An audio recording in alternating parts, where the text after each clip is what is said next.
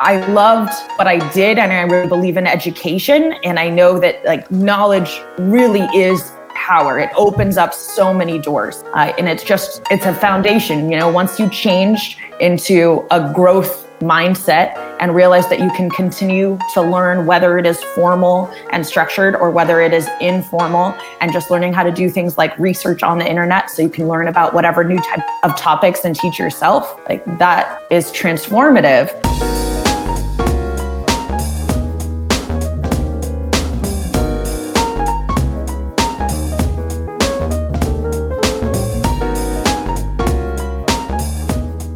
Hey everybody, what's going on? Welcome to the GMI Rocket Show. I am your host, Roman Zelichenko. I am a former immigration lawyer and now the founder and CEO of Laborless, which is an immigration tech platform that automates H-1B visa compliance, and also the founder of GMI Rocket, which brings you this show.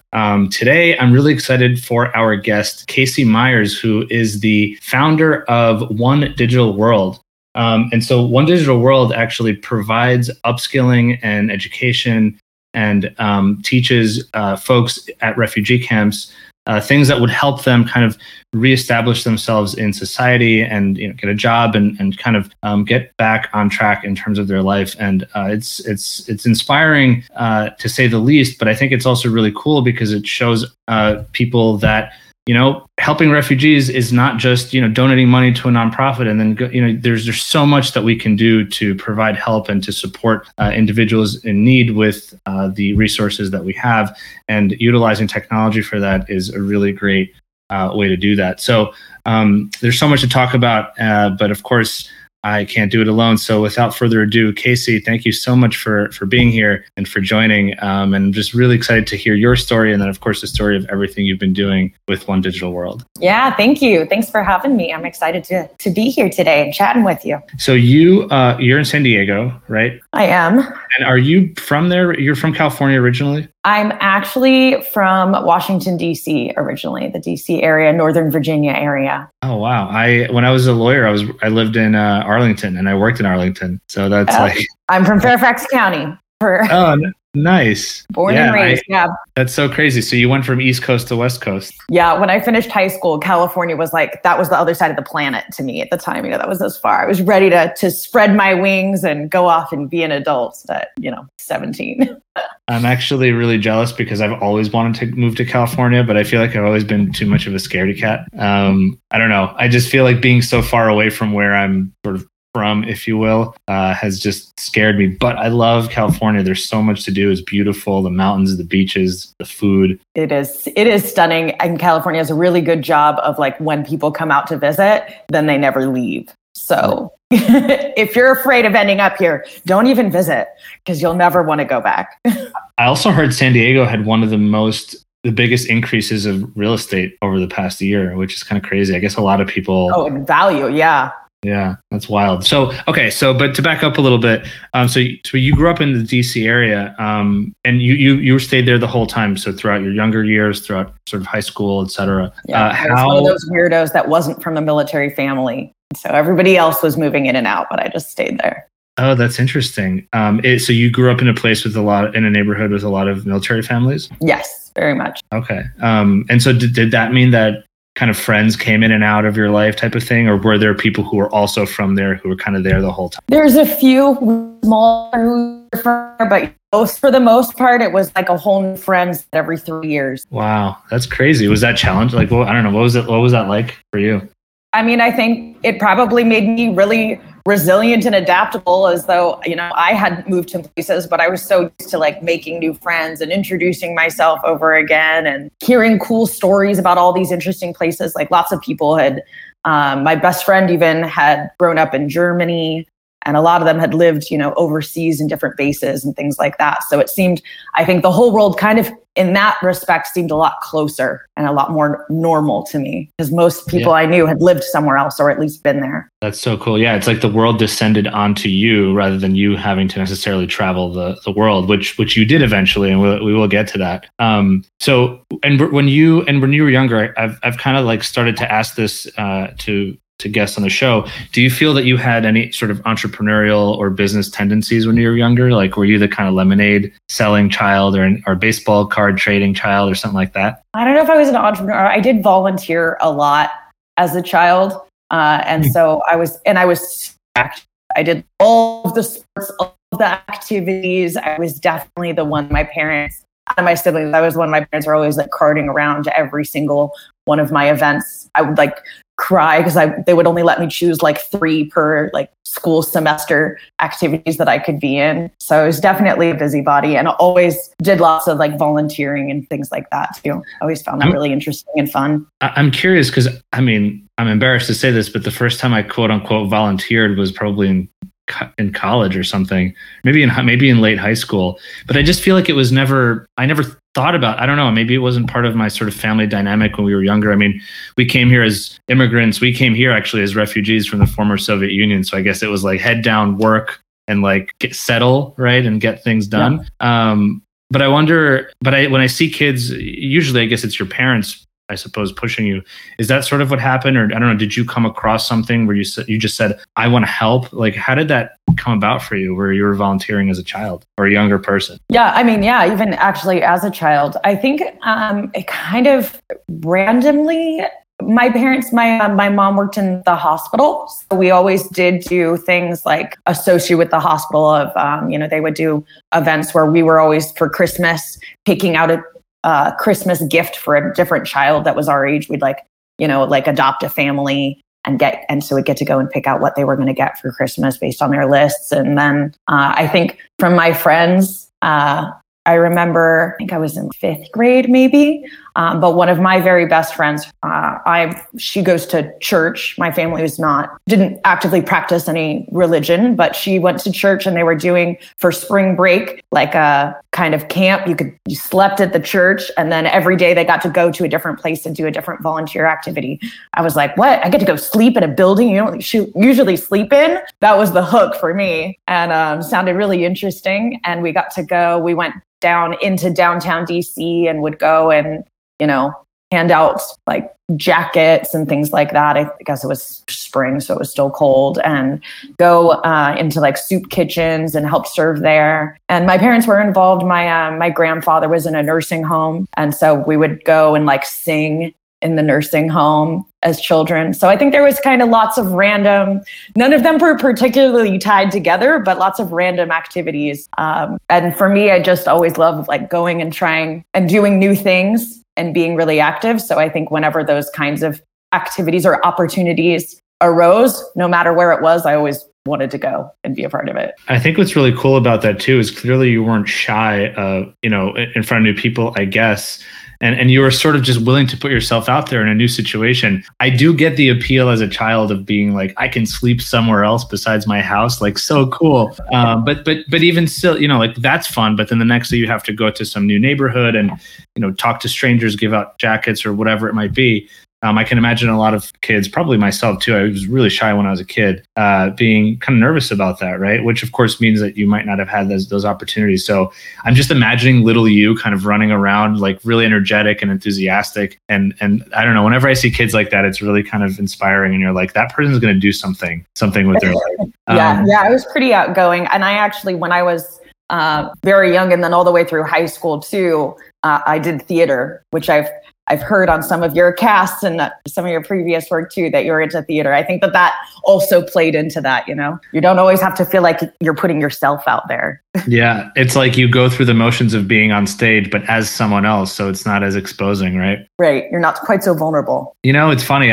I wish I did theater when I was a kid because I really fell in love with it. I started in law school, but I just was so shy and nervous before then. I would never have done it. So I guess it took me a little while to get into my own, but it's such a powerful medium, and it really teaches you so much that can completely translate to like professional life. It doesn't have to just be, you don't have to be an actor if you go into theater. You could be literally anything, a doctor, a lawyer, a founder, anything, and it can help you. I think one of the biggest skills I learned from it too, they tell you all the time in theater, like no one else knows your words. No one else knows the script. So if you forget, fake it and just keep going. And I thought translate to so different things in life. You're like, you might not always have all of the answer, but act like you figure it out, and then eventually you'll get right back on track. That's right. And when you know the script, you know what's coming next, like you know that next step. And so all you have to do, if you forgot, you're not going to forget the whole script. You might forget a few words. You just bridge the gap to the next thing that you know. Yeah, there's so much. Maybe this warrants its own separate discussion. How theater is beneficial to professionals, especially in the immigration industry. Before we do move on, I want to mention. So we got a couple comments coming in. I do want to say to people, anyone who's watching live, let us know where you're watching from. So right now we're a bi-coastal conversation. I know there's people hopefully watching from different parts of the country, perhaps the world. So, say hello, let us drop a note, drop a comment, say where you're watching from. We've got Heather from DCMDVA came back to Fairfax from Seattle. So Heather has done the opposite coast to coast commute. So thank you for watching, Heather. Andrew Wilson saying, my favorite part of the series is seeing so many people better than me doing great work that changes people's lives. That's really nice. Casey's commitment to this cause is hugely impressive. That's awesome. And well, Andrew, stay tuned. I'm really excited to get into everything that Casey, that you're doing. And Marianne says, I guess there's a comment here maybe that we don't see. Totally amazing learning about all the great things happening in the space. And she also says, no one will know when you're improvising. That's the best part. That's why I love improv, because there's no script. So you can't mess up. Like the whole idea of a show is you mess up successfully for 30 minutes. And Marianne is actually a DC migrant to the West Coast. That's interesting. DC to San Fran. So you two are basically quite the same. Stephen from Salt Lake City. Stephen, thank you for watching. As always, appreciate you being here. And then Heather is, okay, you're in New Jersey from Fairfax. So awesome. Well, thank you, everyone. Keep coming in. I love to kind of pop up people's comments and, make this that's why I love doing this live. Otherwise, we just record, on Zoom and put it out there. But that's why this is fun live. So, okay, cool. So you were kind of this outgoing, volunteering, adventurous kid. I suspect you were doing the same thing. You were kind of the same in high school. And then when you graduated high school, you were like, I'm going out to California. Now, did you go out to attend college in California? Were you first like, let me just explore? Okay, so you went to college right away. What were your kind of goals and plans then, right? Because it's not like you went to a college that's close by and then you're going to maybe move to the city and get a job in an accounting firm. It sounds like you had sort of maybe a different vision for yourself, or maybe didn't have anything concrete and were like, this would be a really great place to explore. So I'm kind of curious of like, what was going on in your head at that time? Because you're clearly driven, right? You're doing things, actively as a person. So what were you thinking about back then in terms of maybe your career, your life, your studies? Yeah, well, I didn't think that I had what it took to actually become like a famous actress. So I tried to be a bit more realistic when I applied to college. And I've always really loved math, actually. And so in high school, I had a teacher that was really had a big impact on me. And she used to allow me to take the homework a day before. And then if I did everything right, she'd let me teach the lesson in class the next day. And so that felt really cool. And so I thought I wanted to be a math teacher. So I actually went to San Francisco State University as a math major. But I'd never been to California. And so, I applied to a couple of schools, the only cities I'd heard of, San Francisco, San Diego, and Long Beach, because I'm a big Sublime fan and Snoop. So the Long Beach crew, I thought, well, I'll just join them. I love it. Yeah, and I ended up in San Francisco as a math major, not realizing that college was really much more of a commuter college. So not what I anticipated as the sunshine, sandy shores of California that I had seen on TV. So I only stayed there for 2 years, and then I transferred down to San Diego, and then I started wearing flip-flops and surfing, and it felt right. And so did you end up graduating and getting your degree in mathematics? I actually ended up switching. I switched a few times my major. I like too many things. I think that's my problem sometimes. I like too many things. I think everything is interesting. So I actually finished my degree with a bachelor's in psychology with minors in mathematics and social work. Wow. Okay. That's very cool because it's like there's a human element there and there's like a purely analytical, like totally abstract element there. That's really fascinating. And also just a shout out to all of our teachers out there, because this is one of those stories where like you don't even realize how you can have an impact on someone years down the road in their life. But I love that. Like I love hearing stories of people who like 20, 30, 40, 70 years later. Do you remember this teacher's name? I don't remember her name, but I do know my fourth grade teacher was Miss Kriz, and she also absolutely changed my life. Yeah.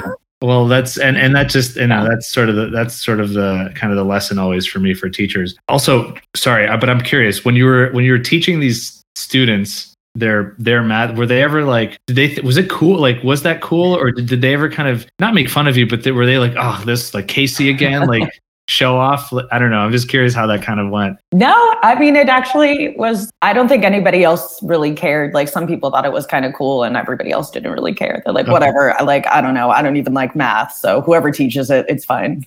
That's actually the best option because you love it and you're having a great experience. And then they don't care. They're just in there. That's super cool. So, okay. So you graduated with a degree in psychology and then you had these minors. Or sort of other concentrations, but it's not like you ended up going into this sort of world of kind of working with refugees or immigration or anything like that. You had a couple of other jobs. So I was curious about a little bit of that because I know you ended up working in higher ed for some time. And then you of course went on this like world trip. But as you were your early jobs, I don't know, again, like what were you thinking? What were you kind of working towards? Or were you also just like, I'm on the beach right now, I'm wearing flip-flops. Let me just work and just enjoy this for some time without going from school to a 50-hour-a-week job where I don't even get to live? Yeah. I mean, kind of both, I guess. I think there's certainly different stages, you go through sometimes in your life. You're like a couple of years of really personal life development versus years of really professional life development. And I've definitely had stages of that. So yeah, when I was working in higher education, I hadn't anticipated working there, but I got a job offer there and it paid significantly more than what I was at before. I will try that and really.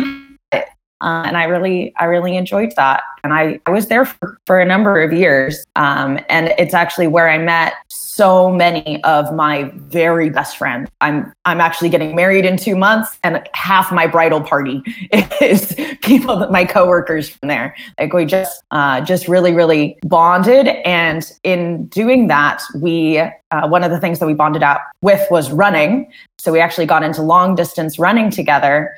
And eventually flew out to Europe to go run a marathon together. And so we started doing more and more trips and kind of started taking these vacations and traveling to different places around the world. And is that kind of how you got into, like, did you travel a lot before then? Because I know, you eventually, I guess, left your job and to do kind of a solo, I guess, backpacking trip. But this was happening beforehand. This is while you were still working. You were kind of just 2 weeks here and then back and then a week there and then back. So did that sort of give you an interest of like, wow, I really need to go out and see the world?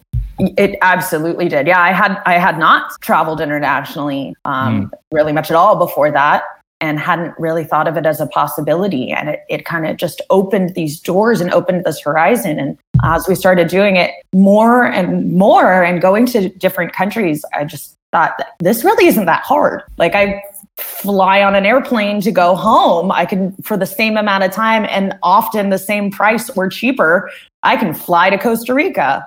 Like I can fly to these other really amazing places. And it made me see the world in a different light. And it made it so much smaller. Everything's so much more accessible. So can you talk a little bit about this moment where you said, all right, I'm going to leave my job and actually go on this kind of, was it a solo trip? Did you go solo? No, I actually went on the trip with 3 of my coworkers. We all decided we had a girls' night.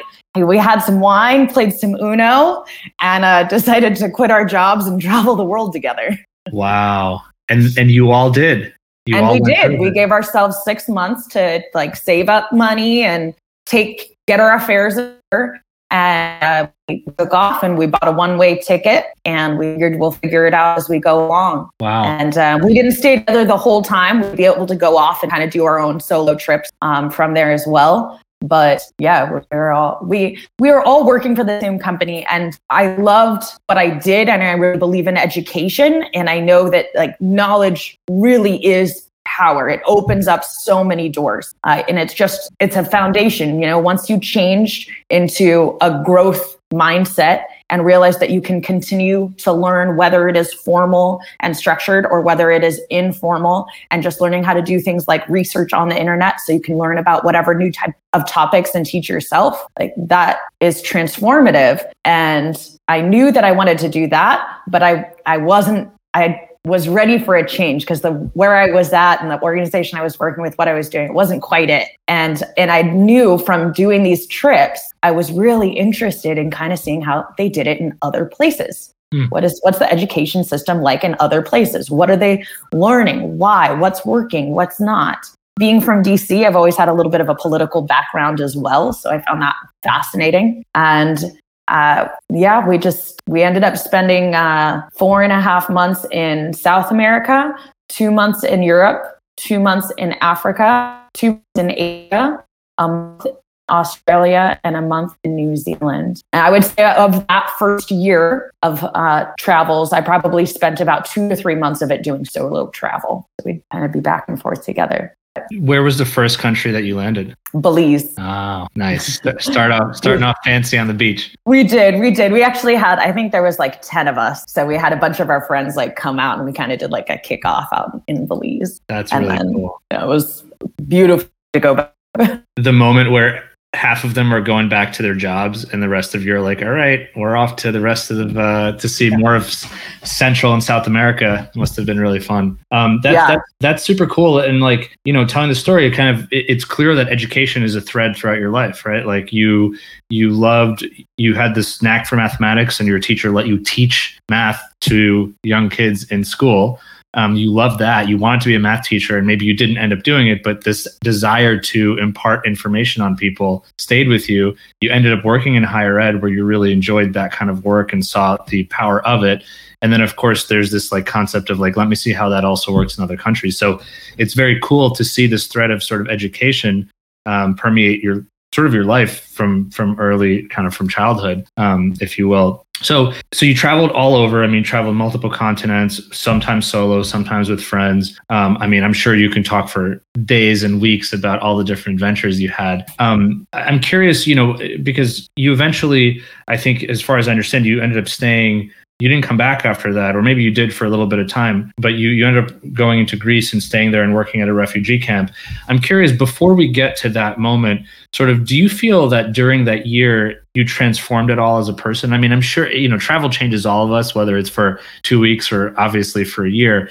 But I guess I'm curious if that happened to you, and if so, kind of what are some of the things that you remember, maybe some profound experiences that really perhaps shaped you and made that year worth it for you in terms of your goals or your thoughts on life or whatever? Yeah, absolutely. I think we knew, of course, how can you spend a year traveling around the world to foreign countries and not be changed? But we didn't really anticipate a lot of what did end up happening. I think one of the most impactful moments for me actually was pretty early on. It was only in our second country that we went to. It was about 3 weeks into our 12-month voyage. We were in Brazil. I got sick. I got really, really sick, and we really didn't know why. And I was, I've saved up. I'm going on my life savings here to go on this trip, right? So we're kind of being like, okay, this is our budget, like per day. And that's going to include like our flights, our visas, and everything. So we're a super tight budget, especially in the beginning, because you don't know what's going to end up happening throughout the year. So I'm being a little stingy with my money, trying to be very protective and stay on budget. And so I can be a little, a tough guy when it comes to my health. And so I started feeling sick, and I was like, oh, I need a hot shower. I just take a hot shower and I'll feel all better. And then I was like, that didn't do it.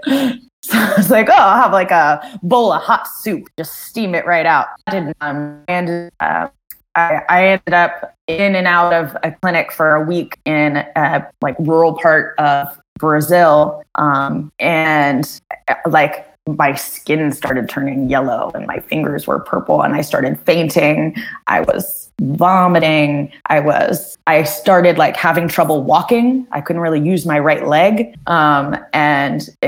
Things went downhill pretty quickly and I couldn't shake it off as much as I kept trying to. Unfortunately, we were doing a travel blog. So we're updating people like, oh, these are all the cool things we saw. Like, these are the cool facts we're learning. And so I was like, oh, we should update people on what's going on with me because this is taking a while. And so I started getting messages from people. One of my very best friends who was engaged to a doctor, and she messaged, she's like, you need to go to a hospital immediately. Like, this is not right. And I ended up coming back to the hostel, and my friends that I was there with, as well as the hostel owner and his wife and her parents, were all sitting down in the doorway. And my mom was on FaceTime and my friend Liz was on FaceTime. And they were like, so we've all decided that we're taking you. We found a really nice hospital. It's the best hospital in Brazil. It's in Sao Paulo. It's about half an hour away. There's a van waiting outside. We've packed your bag. Jenna's going with you.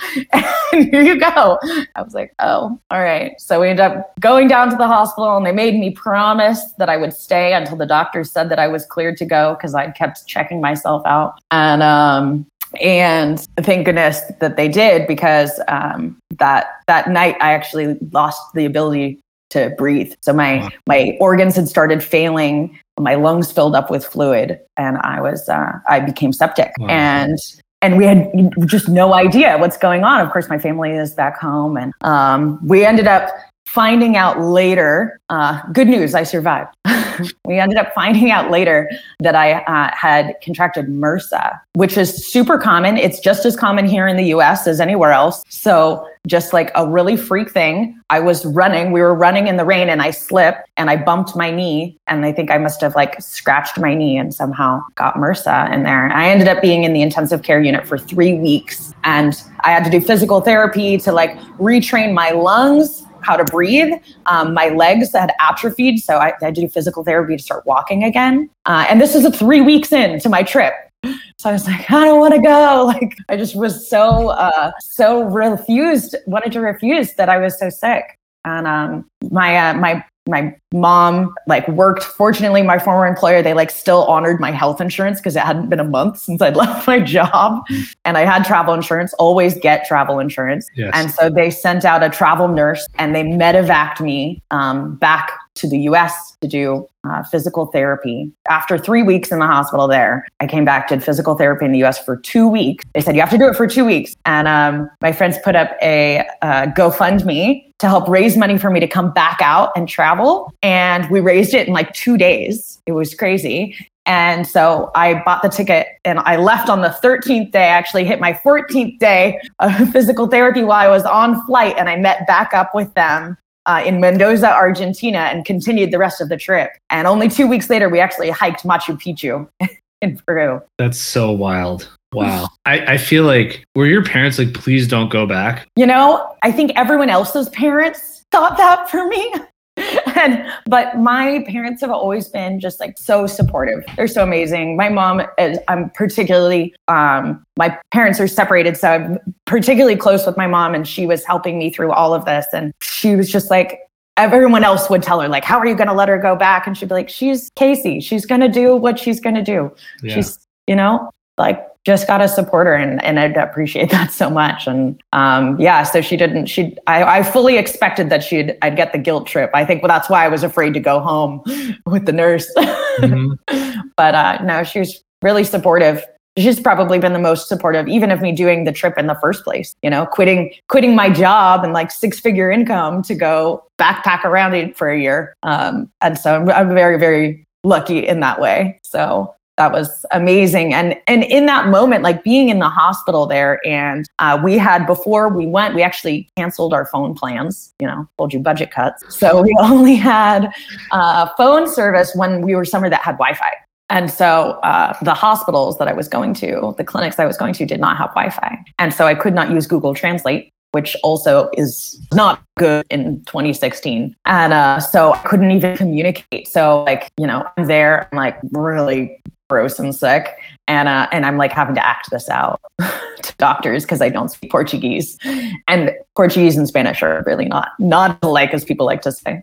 So, just really for me, it was just such a learning experience because I've never been vulnerable like that. And I was just completely, there was a point, I couldn't even breathe on my own. I couldn't do anything. And I very much like to go and, take care of things and fix problems. And I'm so much more of like a caretaker for other people. So it was really a struggle for me to be able to accept this, and from people that I couldn't even talk to, and just accept like these strangers and like hope that they're just going to take care of me and make me better. And I'm so far away. And I was really so moved because we had been doing that travel blog, seeing how many people online that were so supportive. I think I had 2 people that were like friends of a cousin of somebody else's friend, just like 3rd grade school neighbor that like came to the hospital that I was in Brazil and like brought me food and said like they were bringing me like well wishes. I was, wow, this is wild. And like people's like were telling me that like their churches were praying for me. Just there were so many people that were just sending me so much love, and whatever way that they felt, that like just getting good vibes or energy or prayers or whatever you want to call it. And so many people that I just didn't even know, and feeling so like thank you. I don't usually need this stuff, but I do right now, and it made so much of a difference because it was definitely hard. And I felt very isolated. Was it actually scary for you? Were you just thinking like, yeah, I'll just get through this eventually? Because I imagine somebody, if you're the kind of person who's like, I'll just take a hot shower, or I'll eat a bowl of soup with a couple of spices, and sweat it out. I would imagine I'm kind of like that too. And I feel like, okay, even if I'm feeling crappy, I wouldn't give up. It's like, yeah, I'll be fine eventually. I just have to get through it. But did you feel, was it like scary to be, all of these things, you're in a new country, you're not able to connect with people easily. You can't speak the language. You're feeling probably worse than you'd ever felt in your life physically. Was that actually scary for you? I think it took a while for it to get scary for me, right, because I was in denial. I was in denial for thank goodness for them. Like looking back now, I can be like, oh my gosh, thank goodness that. But I was really in denial. Even when I was in the hospital, even when I was like on breathing tubes. For a while, I was like, oh, but it's not they actually contacted my mom and they told her that the speed that my body was going into failure, my organs were failing, that I had about 48 hours and that she needed to get an emergency visa and come down to Brazil, because they still didn't know what was wrong with me. So they didn't know how to fix it. They're like, we're trying everything, it's like an episode of House. Like, what is this mystery that's going on with this girl from a foreign land that doesn't speak our language? Like, and politics, being from DC, we know a lot of people that work at the embassies too. So we thought for sure, at least I'm in a really good position for that. We know people that help get these visas. She still couldn't get it. Wow. Couldn't get it. So I knew that, on her side, she was like, just kept busy with trying to deal with insurance.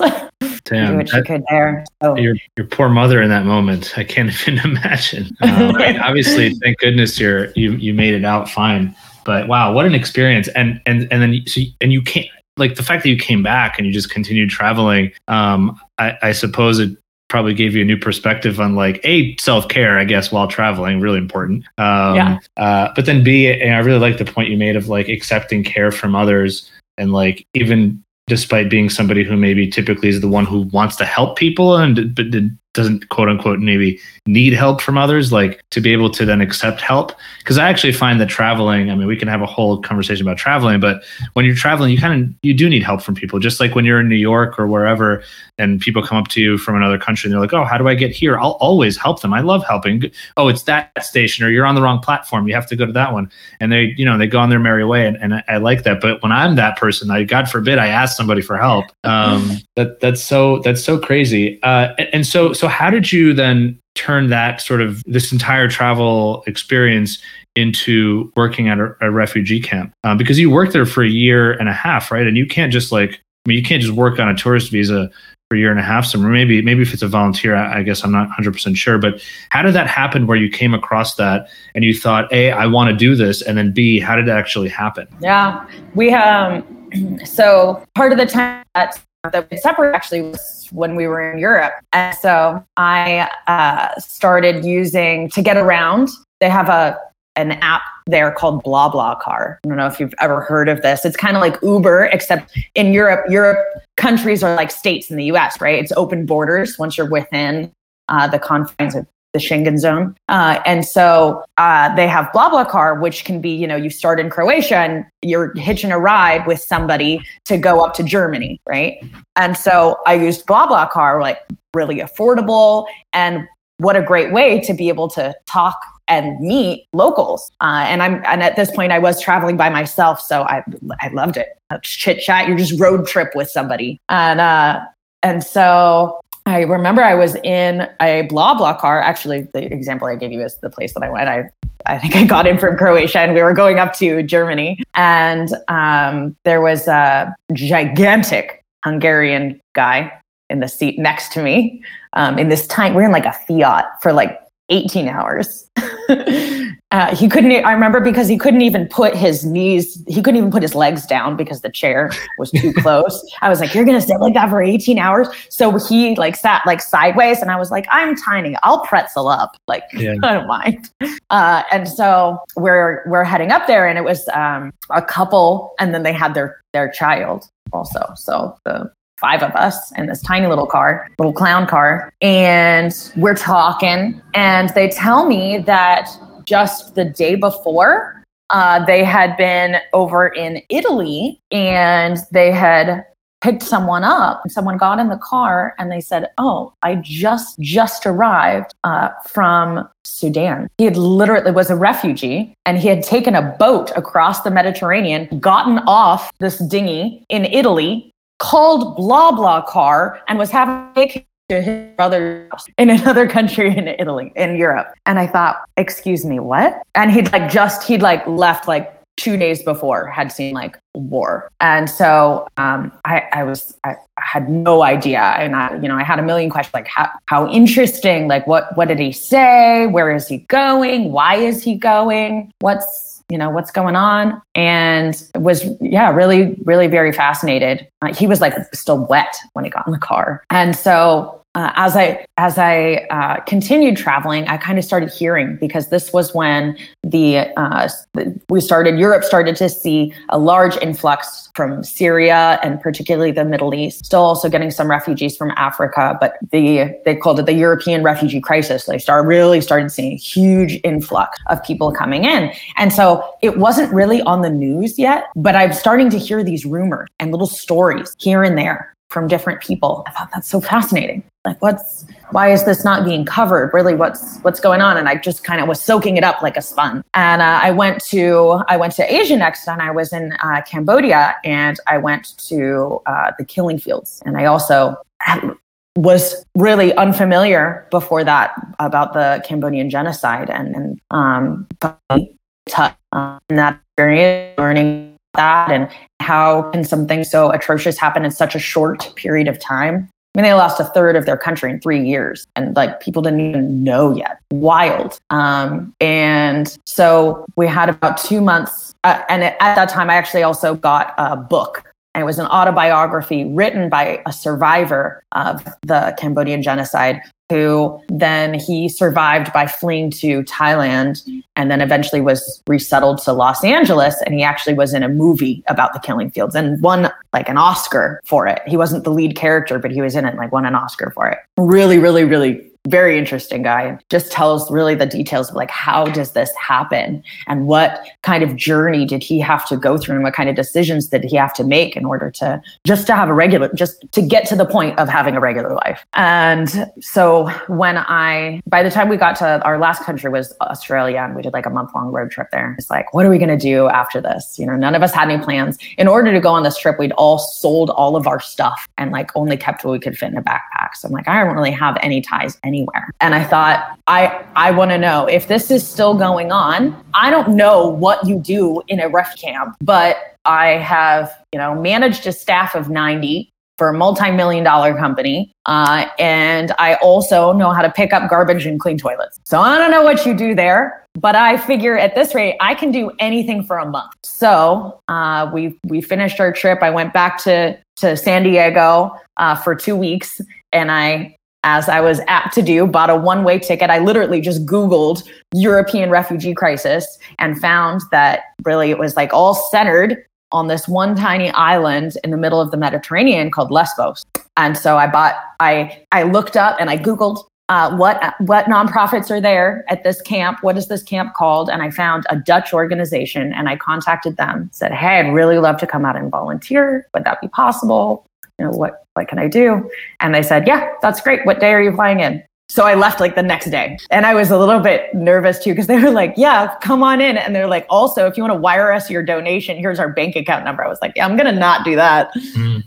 But I guess that's much more normal. I realized I was like, I'll give it to you when I get there. See if these people actually pick me up from the airport. And I went out, and they helped me to get an apartment near the camp on the island while I was staying there. And I mean, the camp that I worked in is called Karatepe, and it's on the same island also as Moria, which is now closed. Both of those are now closed, but the largest refugee camp in the world. And I thought, you know, I really, really didn't know what to expect. And a lot of people thought too, like, why would you want to do something that would be so sad? Go to somewhere so depressing and like, ugh, that sounds terrible. To date, it is Karatepe refugee camp has been the most impactful thing in my life, because it was the most inspiring, like beautiful, just like motivating and welcoming place that I have ever been on planet Earth. And I've been to over 50 countries now. I think in that year alone, I went to like 110 cities. Nowhere even comes close. Seeing how this community was built inside the camp,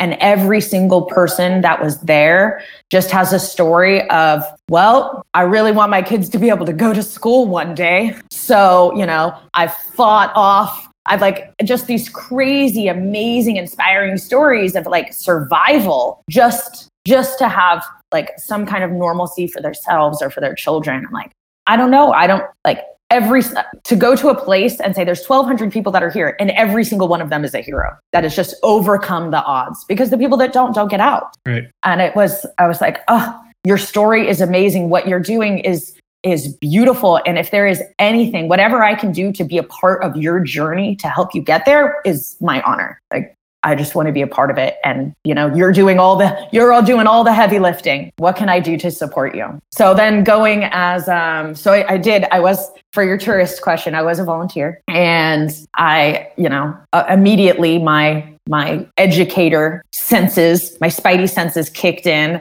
and I ended up developing a English learning program, some children's programs, and just kind of by like talking to people, you know, and seeing what it was like. What are you guys missing? What do you want? What do you want to do? What are your goals? What are your interests? What are you doing right now during the day? And everybody wanted to learn English. And there were quite a few organizations that were in the camp that already were teaching English, and the classes were empty. Maybe 1 or 2 people show up. 1,200 people here. Why are you want to learn English? Here's English class. It's literally 10 steps from, you know, this storage container that they have you sleeping in. And it was, most of them just hadn't, they had either, you know, really not much formal education because the war had been going on for so long where they came from, or it just had been so long since they were out of school that they were just so self-conscious to be in like formal education setting. And they would tell me, like, I don't know enough English to go to English class. And I mean, working in higher education, I've worked with adults, and it is very different teaching children and teaching adults. I was like, yeah, I get that. You know, we can't just like make you do it because you're a little kid. Right. Like you need that motivation factor, and you need to feel comfortable. People are a lot more self-conscious, but I always think it's really beautiful too, because there's also something different about adults when they learn something new. The look on their face, you know that you're like, you know how much this is going to impact your entire life. You're going to go implement this in everything right now because you know how the world works. You know exactly why you're learning this. And it's not because somebody else is telling you. It's because you've been in a position where you needed that skill and you didn't have it. So we just started this informal English class We borrowed like some beanbag chairs and got some cookies at like the little Quickie Mart across the street, and some chai tea, big hit. And we'd sit, and I would pair one volunteer with one refugee. And I made all of these different little educational materials and worksheets and stuff. And I would say, okay, come in, and I'll pair you up with a volunteer that will speak English with you. And you can talk about whatever you guys want. And if you don't know what to talk about, here's some materials about different kinds of subjects, and you can choose what you want. You kind of use that as a starting place, but totally up to you guys, whatever you decide. And we had the first day, we had, I think, 4 people show up. So I go around, kind of like advertise it a little bit, tell people about it, spread the word. Within 2 weeks, we had 60 people regularly showing up. There were a lot of cookies and chai. So during these, I was like, oh, this is great. And, even though, so in that camp, we had 17 different nationalities represented just in refugees alone. Also, the volunteers are mostly like European. And so and they're all from different non-English as the main language, Germans and Spaniards and from all over. I was most of the time that I was there for the year, I was the only like native English speaker. I was the only American. Sometimes we had some Brits. But English is the international language. So it didn't matter if we have someone that, normally speaks Farsi from Afghanistan and someone from, that speaks Spanish from Spain. If they want to communicate, they're communicating in English. So English was still the language that everybody's speaking, even though it was nobody's native language. So it really helped us to realize a lot of the refugees there, they didn't know what country they're going to go to in Europe. So they don't know what language they'll need for that. But wherever you go, English will be helpful. So as we set this up, we started like building, then now we're talking with more people and building stronger relationships with the people in the camp and, ask them, okay, what do you want? What's next for you? Where are you going? And most of them had some kind of family or friends in Europe. And the biggest thing that they told us they wanted is they just wanted to get a job. They're like, I don't want a handout. I don't want somebody else to hand me a jacket. Like, I want a job. I have family that's still back there.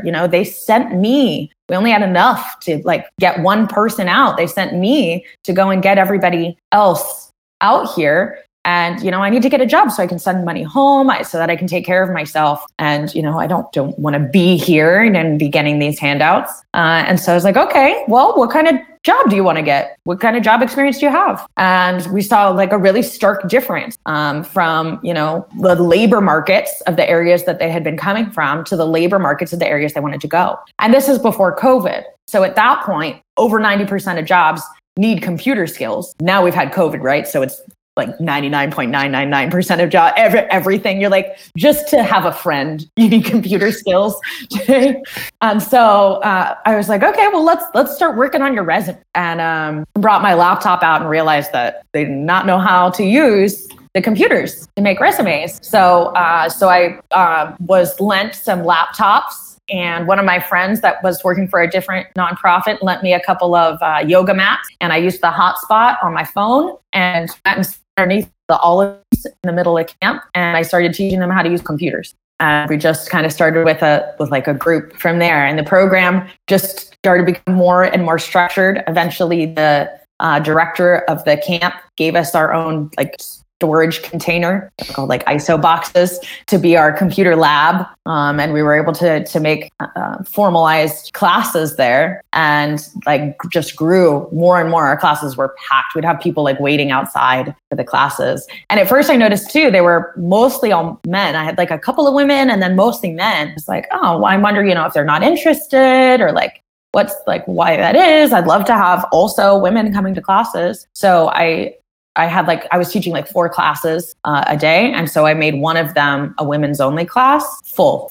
So then I made another one, a women's only class, full. And within 2 weeks, we actually were able to, then we said the other classes weren't men's only classes. It's just that women weren't going to them anyway. So then we're like, oh, well, you can also, all these women are coming. You can't get into the women's only class. Would any of you guys feel comfortable coming to the other time? They're like, yeah. So within 2 weeks, we actually had the classes, not just men's or women's, they were mixed. And then it was fine. And so it was such an eye-opening experience to me to realize it wasn't that they weren't interested. It's just that they didn't feel welcome until they had actually been invited. They didn't know that it was for them unless it was explicitly, and they had no problem being in the classes at that point. And so that slowly grew. So I ended up staying there for a year, and then my visa, my tourist visa, ended, and they were trying to hire me on actually, but we found out like 3 days before it expired that it was not going to be approved. So I got kicked out of an entire country. I had to leave all of Europe and my apartment and my car, came back to the US, and I actually found at that point there was a program in San Diego, a master's in social innovation. I had never heard of this term, but I started looking online. I was like, wow, I want to do more field humanitarian work. Like, that was amazing. This is what I want to do with my life. And as I'm looking, I see everything says like master's preferred. I'm like, all right, I'm not just competing against people in San Diego or just California. Like, I'm competing against every person on the planet for this job. Mm-hmm. So they're not going to look at me without a master's. So I started looking at what kind of masters would I want then, and found the social innovation program, which basically takes a look at different social innovation issues around the world, global social issues, and helps to create a system so that you can create new innovative solutions to these problems. It's like, well, that's really similar to what I'd been doing, because in the first computer lab, I also had been teaching them how to do online jobs so they could start making money remotely wherever they went, not realizing how helpful that would be once COVID did end up happening. Right. So yeah, and so came out here, and then while I was back in San Diego, only a month and a half into my master's program in San Diego, 30 miles down the road is the US-Mexico border. And we started seeing thousands of migrants arriving, refugees arriving from Central America in caravans, in large groups, coming up seeking asylum at the US border. And it was like Europe all over again. It was the exact same issue. Different culture, different people, same problems, and the same goals. So I thought, man, well, all right, I got kicked out of Europe, but like here, I know how to do this. I know something about this. So I started volunteering while I was in school, went down to the border and started volunteering both in the migrant shelters. We were doing like kind of pop-up shelters, emergency shelters in San Diego for all the people coming through. And then also on the Mexico side, I had a professor that I was working with. So we were starting to work with some families on the Mexico side. And so I got to really like a keen, and I'm studying it in class, right? And so I was taking like an immigration and asylum class. Really got interested in like the legal aspect of it and how does that work, and the similarities and the differences from like Europe and here, and what have I learned from there that we can do here to like make it better and faster. And I would say during this time is kind of when I came up with the idea for One Digital World. I actually entered this concept into a contest with my school, honestly, because they said anybody that makes it through the first round gets $50. I was like, I'm a broke college student. I'm writing 1 million papers. I'll send in like a first entrance, and I got accepted. And I was like, oh, let's see. And so I developed the program more and used that as my capstone. And I actually won the competition for my school level, and I won $4,500 in seed funding. Oh. And I was contacted, that girl that had lent me the yoga mats for us to sit on in our first computer classes. She was actually starting her own project on a different island out in Europe, a women's shelter. And she said, hey, you did such a great job out in Lesbos. Would you come and do that for us out in Samos? And so I implemented what I had created in grad school. So I used that seed funding and went back out to Samos and did that for 4 months. And we had over 200 graduates in those 4 months from the program. The program continued going all the way until COVID shut everything down, but continued going then for, I timber, so like another 6 months until that happened. And now that things are starting to open back up, we'll continue again. But that was like our first iteration. So then I thought, okay, now I've got this pilot done. I know that it works. I know the system. I know this is really close at home. So then I came back to San Diego, and now I am currently working. We have operations we have 3 different offices in migrant shelters in Mexico. And we also are working with asylum seekers on the US side in Los Angeles, and have plans to expand actually to 2 other countries before the end of the year. Wow, that's so crazy. And I'm curious, maybe for people listening, what is a person who benefits from your classes and your courses? What does it look like for them? Like, is there a physical computer lab set up? Like, can you walk through a little bit of what that journey looks like of I'm entering your program and I'm graduating it? Yeah, absolutely. And we have a couple of different programs going on. Our kind of flagship would be our digital literacy program. So in Mexico, we work with different migrant shelters and we set up a lab on site. So they have one Digital World lab inside of the shelter that is available to all asylum seekers staying in the shelter at that time. Versus in Los Angeles, we don't have migrant shelters here. So they're actually staying in apartments. So they're remote learners. So they have laptops and they're signing on from home, which means sometimes we've got students that are like breastfeeding while they're taking class. They've got like a 10-year-old hanging off of them and like a 4-year-old dancing in and out of the room while they're doing class, but still taking their classes 3 nights a week to get through the program. For what they learn, what I saw, because I was in Greece for so long, that first year, I saw so many students of mine that I got really close with were, relocated and transferred out of the camp and into somewhere else in Europe, which is whatever we want for everyone and is so exciting and they're so happy. And then I would hear about a week later, they want to come back. They're like, I'm miserable. I'm alone. I don't know anyone. I can't communicate with my neighbors. I have no friends. I don't have anybody to talk to. I can't get a job. Nowhere will hire me. I don't know how to get my kids registered in school. They're just sitting at home all day. They're, trying to kick each other in the head just out of boredom. We're all stir crazy and we're hungry. And, I don't know what the handout, but I miss that community. And we actually sometimes did have people come back. They'd come back so that then they'd work as translators in the camp because they wouldn't be able to be there as refugees anymore. They would come back as jobs though, because they missed it so much. That was actually pretty common. And so I thought, gosh, really what we need to do, we need to tie together, not just teach them how to use a computer or how to do this online job, but we need to teach you these like life skills. What are all these things that I always use my phone for, on the regular? So how do we prepare you to move into a new country and a new culture and use, this tiny piece of technology or this laptop, be able to change your world. So we teach things like as basic as, literally first starting off. So turning on the computer, how to use your keyboard and what the different keys are for, different operating systems. And then, on a further level, how to use the internet, how to read websites, what the internet is, key websites that are really useful information, like how you can use the internet to sign up for different like resources. We actually had a student that was just telling me in class the other day that she, for the first time ever, she went on her computer and she signed up to pay her electric bill online. And she was so excited. She's like, I used what I learned in class. So I looked up, I thought maybe they have a website. So I looked it up. And then I checked that it was a secure website. And then I created an account and put my credit card information in. And I signed up for paperless. And now I save $5 a day or $5 a month. And I don't have to go down there anymore. And I'm like, yes, this. Like, it's simple things, and it's, to her, it's, that saves me so much time. It saves me so much money. Mm-hmm. And there's not a concern, that now I'm going to be forgetting about it either. One less thing to worry about. We had another student that just told me about how she works in a travel agency. And so they always have her print out these spreadsheets. So she has to, they give her a thumb drive and she goes and takes it to the printer and pays the printer.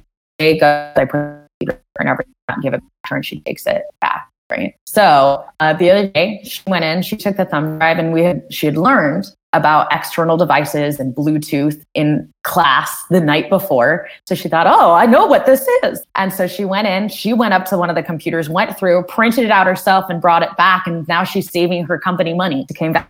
Know how to do that.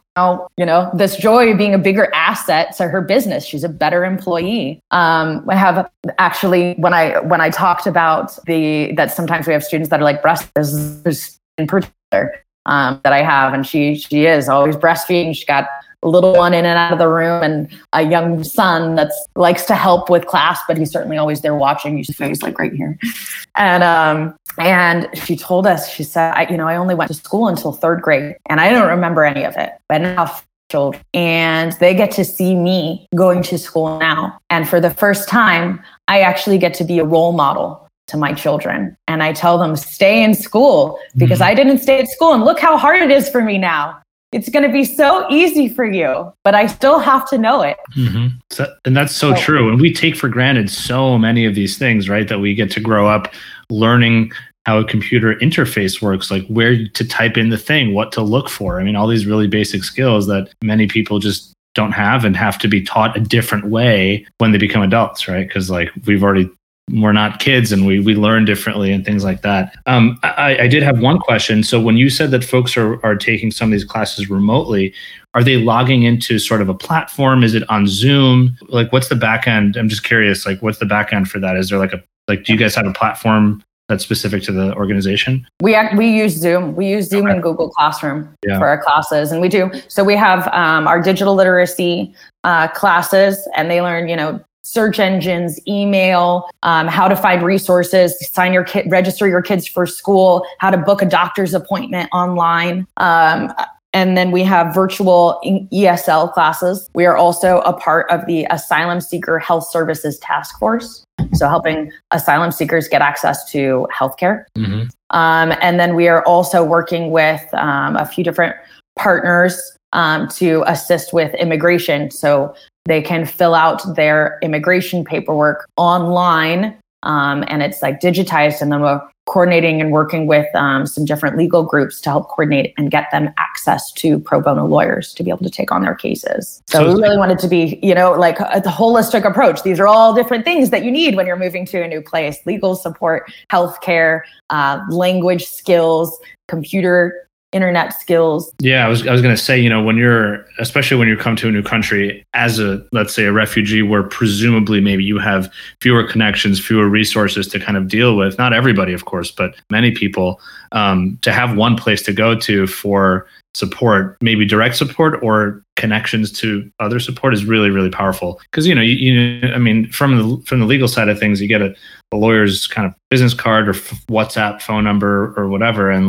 but that's just the legal side. What do you do after you get off the phone with the lawyer? You have to deal with, like you said, health, other things. And so it sounds like One Digital World is not just you're upskilling and you're teaching folks really valuable kind of skills, but then you're also providing them with additional downstream support, whether it's directly or sort of indirectly.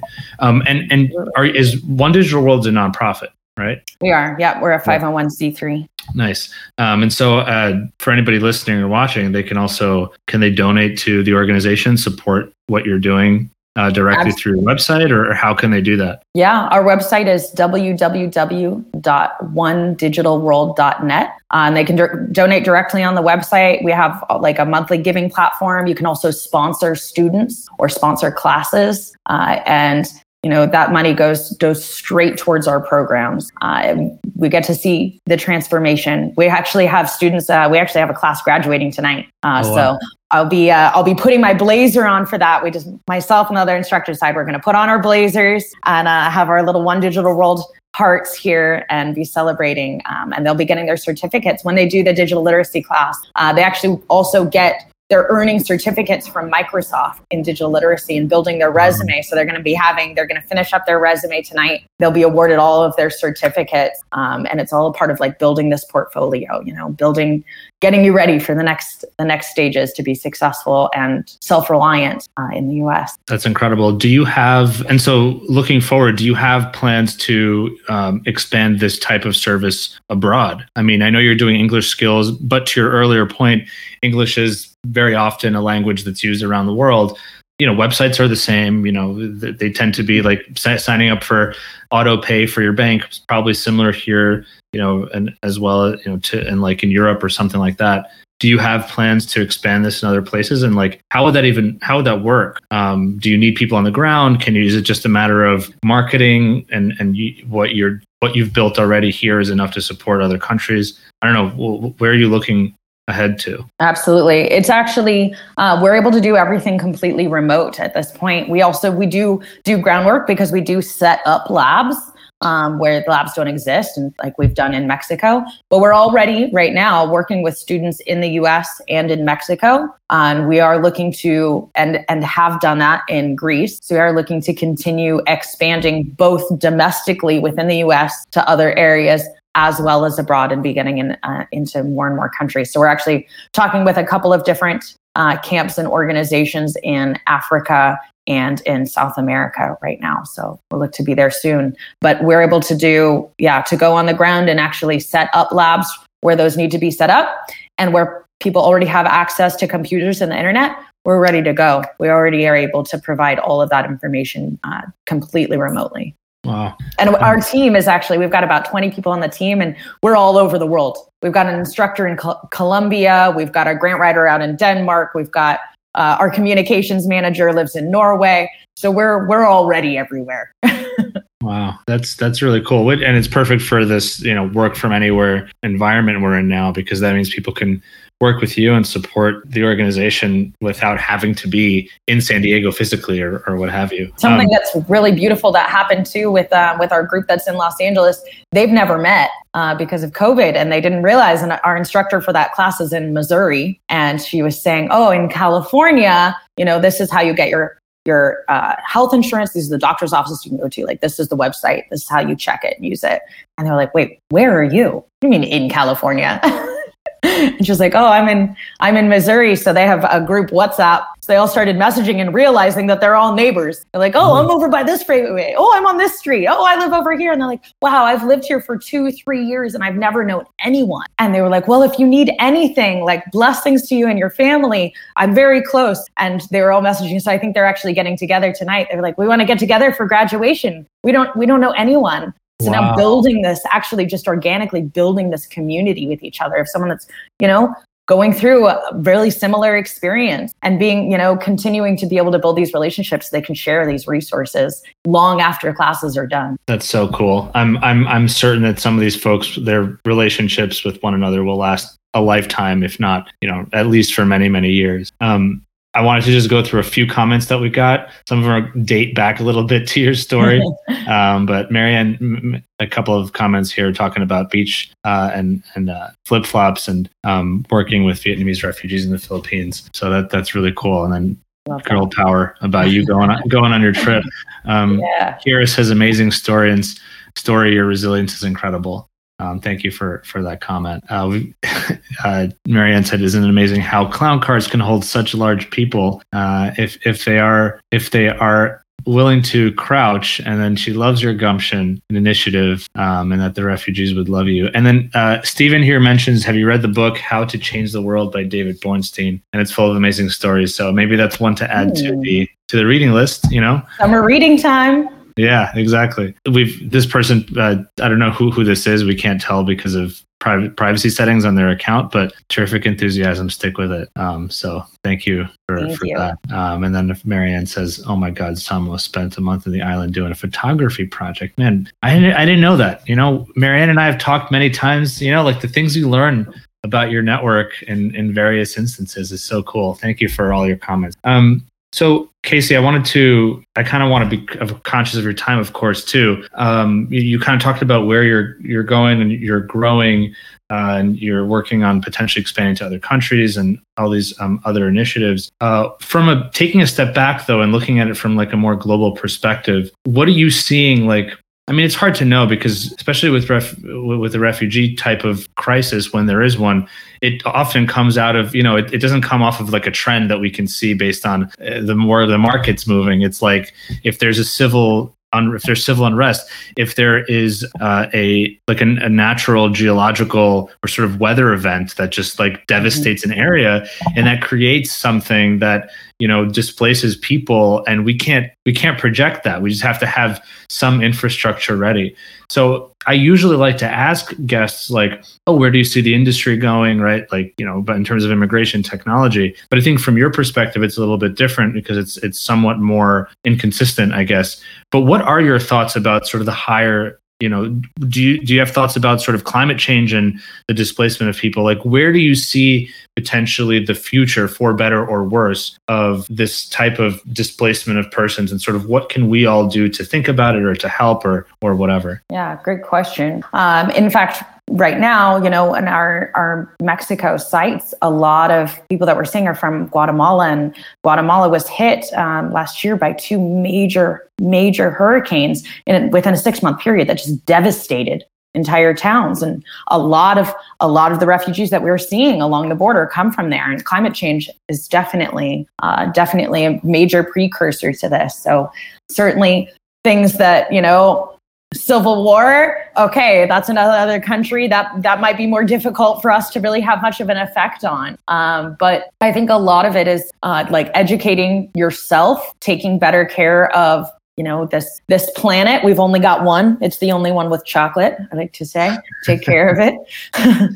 And it's funny because I have one of those jobs that I'm kind of hoping that one day I won't have the job anymore. Just kind of try and work myself out of the job, right?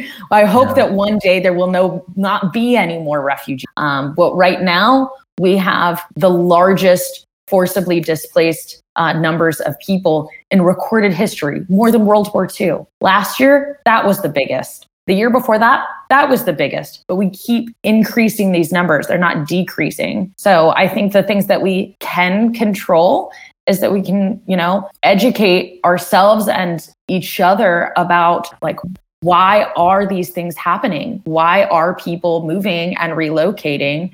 And what opportunities do they have? Because we really see a big benefit. There's plenty of deficiencies even in the US. We have certain labor markets that we are not that competitive in on a global scale, and bringing people in from different parts of the world is such an asset. We bring in new perspectives. I mean, we see also cities that have higher concentration of immigrants have lower crime rates. We see immigrants are more likely to be entrepreneurs, which creates more jobs, which also creates more tax revenue and more money to go back into the economy. So there's so many benefits.